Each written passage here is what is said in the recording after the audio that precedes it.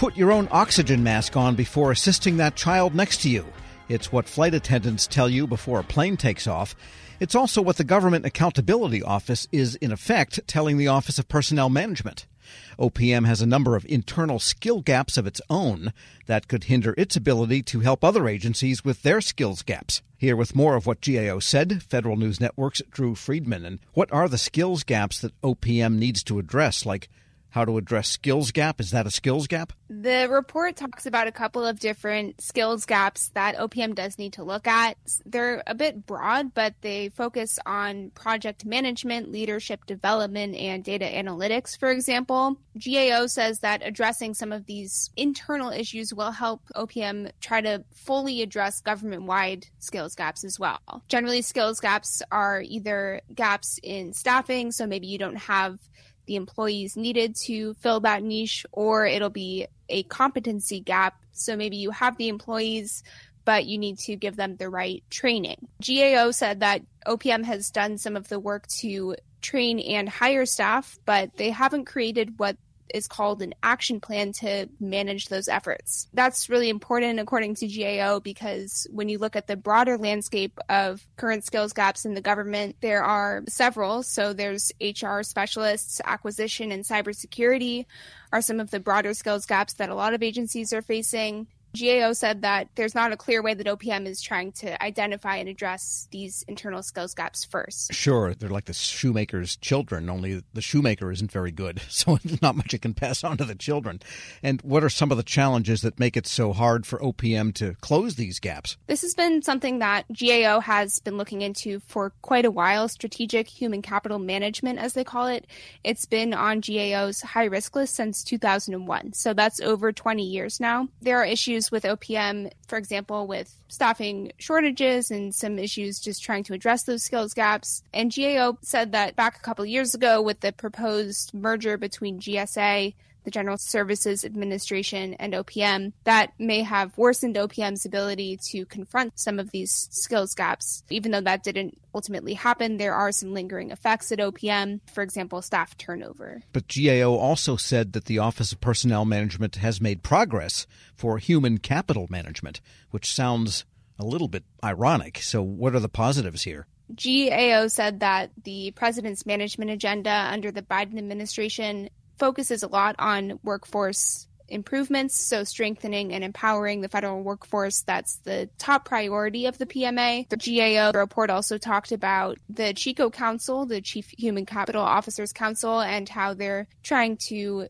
implement better collaboration between different agency CHICOs. They held a public meeting a couple months ago, for example, that discussed or highlighted some of the reforms or pilots that are going on across government. OPM has also issued skills-based hiring guidance. They've created a remote jobs filter on USA Jobs. So there's all these piecemeal or small changes that OPM has, in GAO's words, made progress in the past couple of years. But of course, there's still more needed. Well, that's what GAO always says. So there's more needed. And what are some of the things that OPM has to do now? What's their medicine they've got to swallow here? The top recommendation from GAO was to create an action plan. What that actually means is looking at where are the skills gaps, identifying what they are, and then making a clear plan for how to correct or address them, create a way to monitor the symptoms over time to see how things improve. And beyond creating this action plan, it'll be equally important to look at the actual execution of it. That's according to Ron Sanders, who is a former chairman of the Federal Salary Council and former associate director for HR policy at OPM. That doesn't happen overnight, but it starts with a policy. It starts with a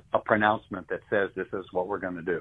So much of this depends on leadership, policy, and execution. You can make your pronouncements tomorrow, and then execution may take some time. That's the action plan. It needs both. It doesn't just need, we'll close these gaps by posting vacancies and hoping for the best. We used to call that post and pray. Yeah, that sounds like Ms. Ahuja. Get it in gear here already. The report also says something about what CHICOs themselves think that OPM could do better. What are they saying? Agency CHICOs said recruitment and workforce planning were the two biggest pain points that they need to focus on when trying to address skills gaps that are more government-wide or specific to other agencies that aren't OPM. They also said that there's challenges like competition with the private sector. That's one that we hear a lot. Budget uncertainty and differences in compensation that makes it more difficult to close the skills gaps. So in response, they are saying that OPM needs to offer more workplace flexibilities and try to streamline or clarify some of the guidance that they put out to try to reduce what they say is administrative burdens on staff. But there are a lot of changes that can help. Special salary rates can help, such as through cybersecurity. And many people, even Kiran Ahuja herself, have said that they won't hold their breath for government-wide civil service workforce reforms. It's going to be something that kind of happens in smaller chunks. Unless you want to turn blue. Exactly. And Sanders explained a little bit more why as well. I think so much of this comes down to leadership. In my view, we passed an inflection point more than a decade or so ago with the bulk of civil service reforms taking place at an agency level. They're agency-specific, agency-centric. They're not sweeping government-wide reforms, and yet OPM is still geared for the latter. The need is still there. Nobody is holding their breath for government-wide reform, but agency-specific reforms are there for the asking. Not an easy ask, but still much more doable than something government-wide. And therefore, what's next for OPM in Sanders and everyone else's view? OPM generally agreed with what GAO recommended to change to try to address some of these skills gaps. But their Chico, Carmen Garcia, said there are other efforts underway already, such as using shared certificates and adding more remote work eligible positions within OPM. But they said that coming up, they're planning to conduct what they call a human capital review this spring, and then developing and implementing an action plan based on that. All right. Federal News Network's Drew Friedman, thanks so much. Thanks, Tom. Check out her story at federalnewsnetwork.com. Hello, and welcome to the Lessons in Leadership podcast. I'm your host, Shane Canfield, CEO of WEPA. Today I'm thrilled to be joined by Dr. David Wilson, president of Morgan State University. David has had a fascinating career and has garnered a long record of accomplishments from more than 30 years of experience in higher education administration. Came to Morgan State in 2010 from the University of Wisconsin, where he was chancellor of both the University of Wisconsin Colleges and the University of Wisconsin Extension. Before that, he held numerous other administrative posts in academia, including vice president for the University of Outreach, associate provost at Auburn University, and associate provost of Rutgers. And when we were talking earlier, too, you had just mentioned that you had a wonderful nomination at the American Academy of Arts and Sciences. And David, thank you so much for joining me. Shane, it is indeed a pleasure to be invited into this conversation with you. It's not in your in the short bio here, but I also know you served in some capacity in the Obama administration. Yes, I did, as a matter of fact. As I was leaving the University of Wisconsin, where I oversaw the UW colleges, I accepted the presidency at Morgan. And on my way into the presidency at Morgan in 2010, my name was advanced to President Obama to be considered as a member of his board of advisors on historically black colleges and universities. And so I accepted and served there for 8 years during his 2 terms. Amazing. You've had a fascinating career at numerous universities across the U.S. How did you become passionate about the education field, and what are some of the biggest lessons that you've learned? First of all, I was made aware of a quote by Horace Mann, who was a great 19th century educator who really gave rise to public education in the United States. And he was the first to utter the phrase that education is the great equalizer. And why that resonated with me was because I grew up in abject poverty in rural Alabama, and there was no law in Alabama as I was growing up that required black kids to go to school. I was kind of shut off from formal education on a consistent basis. I didn't get a chance to go to school full time until I was in the 7th grade. We lived on property there that were owned by the white landowners. And so the owner of the property, a white woman, would bring down to this little shanty that we lived in, and she would bring Look and Life magazines. My mom, she would make us as children plaster these pages of Look and Life magazines against the wall of this little shanty to keep the cold wind out, I would take a kerosene lamp and go around the walls reading those articles in Look and Life magazines, which is when I first came across the phrase of Horace Mann. From that point on, I committed myself, to education. It's an amazing story, and two things occur to me. One, it's almost incomprehensible that this happened during our lifetime. That to me is almost shocking. It's also truly inspiring that you recognized that you could do more and sought out to do that and were successful at it. So when you think back on that experience, how has that informed, shaped, influenced your leadership position now as president of Morgan State? It had to have an impact, but how would you articulate that? So if you go back to that Alabama environment, what I saw, it was just so many people, my own brothers and sisters, who were 10 times smarter than I was. But my first 5 brothers were illiterate.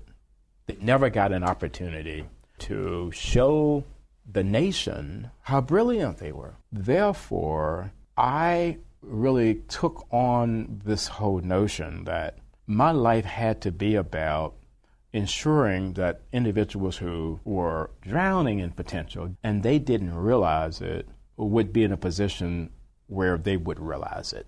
I was never ever about positions that would enable me simply to replicate privilege.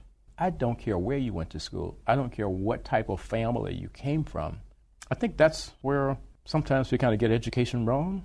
We have institutions that want to define themselves based on how many students they don't admit. I'm about just the opposite, taking individuals who are absolutely stellar and don't realize it and bringing that into existence for them.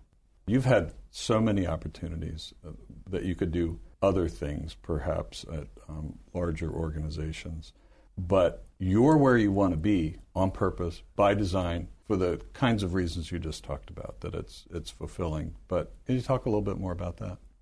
There have been so many so-called top 50 institutions in the United States that have come aggressively after me. And, I flirted with a couple of them, and I went home to Alabama because these two were very serious. And my family is brutally honest with me, and they keep me grounded. So I flew down and began to talk with them about these institutions that were coming after me. I was thinking they would be impressed. And when I finished, my youngest sister said to me, "Now, are you finished? Clearly, we are not understanding why you would even consider leaving Morgan." It just reassured me that I'm living my purpose at Morgan. And it is joyful to be at a place where you want to be versus being at a place where others think you should be. One question that I always have to ask, is there one leader or maybe a couple of leaders that have inspired you, you mentioned Horace Mann, I don't know if that fits in this category, but what might be a couple of leaders that you remember that inspired you, that gave you purpose, helped shape your life? In 1989, when I was selected as a W.K. Kellogg Fellow, we had to be introduced to leadership that was different in a lot of ways than the leadership that we had been exposed to. In February of 1990, Mr. Nelson Mandela was released. And that's where I wanted to go and meet Mr. Mandela. We had no idea that he would grant an audience, and he did. He granted an audience, and Mr. Walter Sisulu did as well. So here I am, having grown up in Alabama. I harbored some anger toward the society there that kept me from realizing my potential, and then kept so many others like me from ever realizing their potential.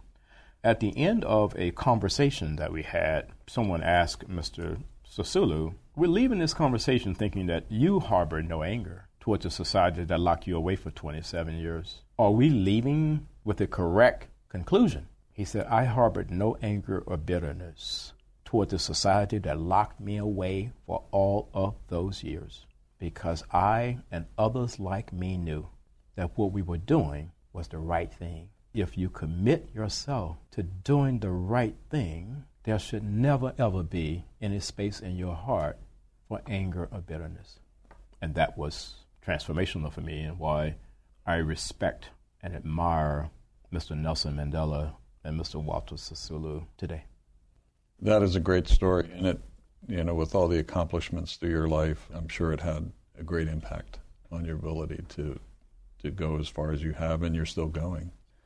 Well, I have a takeaway in terms of leadership lessons I've learned. We would be well served as a nation if I think we created these opportunities for young people at various stages to really, first of all, see the United States. And then we need that same opportunity globally.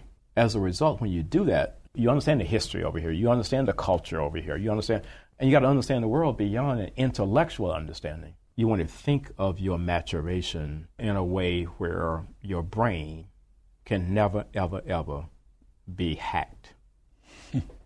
So that's sort of the way. That's sort of the way that I kind of see all of that. That's brilliant. And being born in rural Southwest Kansas, flyover country, as they say, I can tell you that your comments about travel and getting out, not just reading about it, but actually traveling, it really is important. It's absolutely critical for someone's personal development. I happen to think so. Well, Dr. David Wilson, thank you so much. I love every single piece of today, but also your life story. It's really impressive, inspiring, and thank you for sharing it. Shane, today. Thank you very much for inviting me to have this conversation with you again. And I'm Shane Canfield, CEO of WEPA. We'll see you next time on the Lessons in Leadership podcast.